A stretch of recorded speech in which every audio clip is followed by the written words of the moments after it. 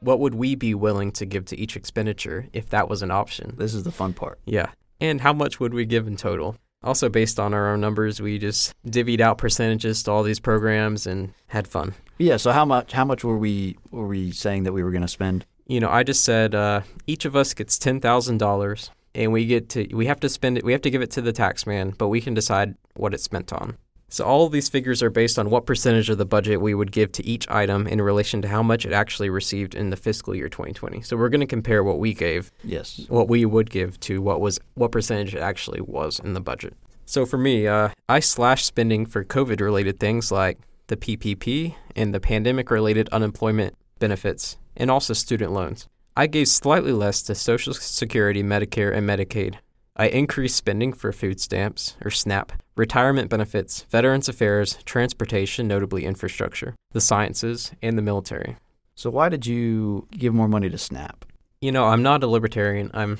I think there's some room for helping the poor, and I think I'm actually a pretty big fan of food stamps because you're not taking over the private sector. You're letting it do its thing with pricing. So you're not distorting it, but you're giving people who the government deems need it, that you're giving them money to pay for something that is necessary for life, which is food. An interesting take. Yeah. I would say that I kind of oppose that because of the abuse. Perhaps. That is pretty rampant, I think, in that program. Maybe. But it's kind of like a voucher system almost.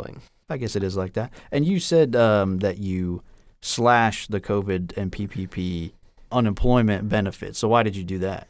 Well, it's a big debate currently between the right and the left. When it comes to this pandemic, it's dwindling away. We hope. We'll see.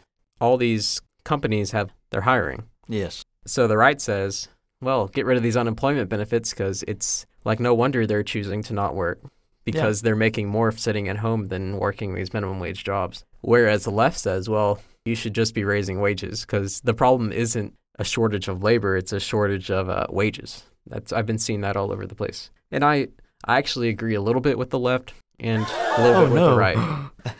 I'm not just a straight up conservative or libertarian. I try to think about things for their face value. I think these big corporations probably should pay more.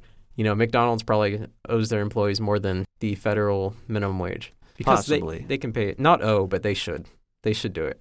And maybe then, the ice cream machine won't be broke so often and the people won't sound miserable to be there.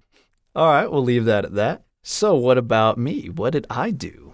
I slashed spending for Social Security, Medicare, Medicaid, student loans and health, and goodness gracious, I loved doing it.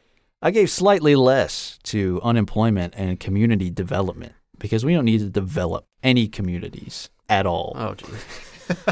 No, we do, but we need to do it voluntarily. I increased spending for retirement, transportation, Veterans Affairs, international affairs, the sciences, and defense. And let me say, the military will be very happy with me and my performance there, and under my presidency also, because when looking at the spreadsheet, you can clearly see that the defense budget increased by over 150% if everybody was like me. So if every American distributed their tax money, their $10,000, let's say, the way I distributed it, you would see a 150% increase in defense spending.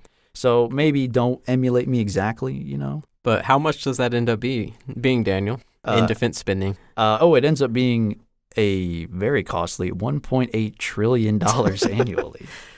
And now most of that, I'll tell you what it is. Most of that was probably because at the end of it, I gave so little, I was so stingy that I had a lot left over. And so I just kind of threw it to things that I thought were legitimate functions of government, which would be military. And if I could have thrown some money at a border wall, I would have. However, thinking back on it, I would probably scale back those numbers and apply it to the debt, to pay off the debt, which you did. You added how much? Oh, I see it right here. I wrote it down. 14%. 14% of my money would go to paying off the debt, yes. And I think I had 5%. And I didn't realize that at first, that number was so low. Looking at it again, I think if I could redo it, I would probably give a little more because I think that's very important to pay off the debt. And so that might have affected the numbers. But as it stands right now with what I put into the spreadsheet and what we calculated, big money go into defense spending, let me tell you. Thanks for listening to the Sons of Antiquity highlight reel. To hear this clip in context and to enjoy our full-length episodes, check out the links in the description or search Sons of Antiquity on YouTube, BitChute, Spotify, or Apple and Google Podcasts.